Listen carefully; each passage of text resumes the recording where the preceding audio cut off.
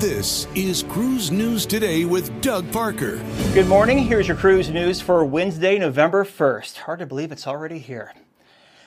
Royal Caribbean has announced a 12% increase in their daily gratuities effective on November 11th. Now, this is the second hike for the cruise line in 14 months, raising the charge from $16 to $18 per person per day for a standard stateroom.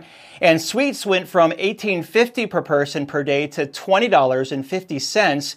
The previous increase was in September of last year. And some quick math here. Back in 2013, the gratuity was $11.65 per person. Going up to $18 is a 55% increase.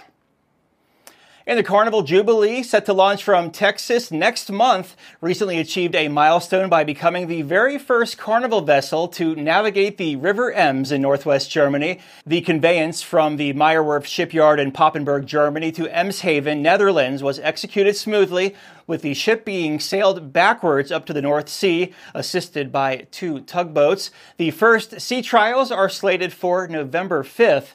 Carnival Jubilee was also the very first Carnival Cruise Line ship to be built in Germany. The other 2 Excel-class ships, Mardi Gras and Celebration, were constructed in Finland. And a Sitka resident is making another attempt to limit cruise traffic in the city of Sitka through a ballot initiative. Now, his first petition was denied, but he now has submitted a second one and would like to establish a tourism section of the Sitka General Code and include fines for boats exceeding visitor limits. The city has 2 weeks to respond and determine the petition's validity. If rejected again, he plans to put pressure on the Assembly to take action.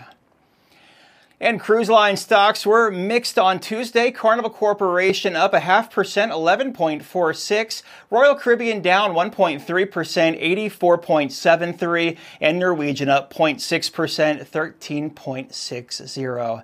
If you have a lead on a story, you can send it our way. tips@cruiseradio.net. Have yourself a great Wednesday. I'm Doug Parker with Cruise News Today.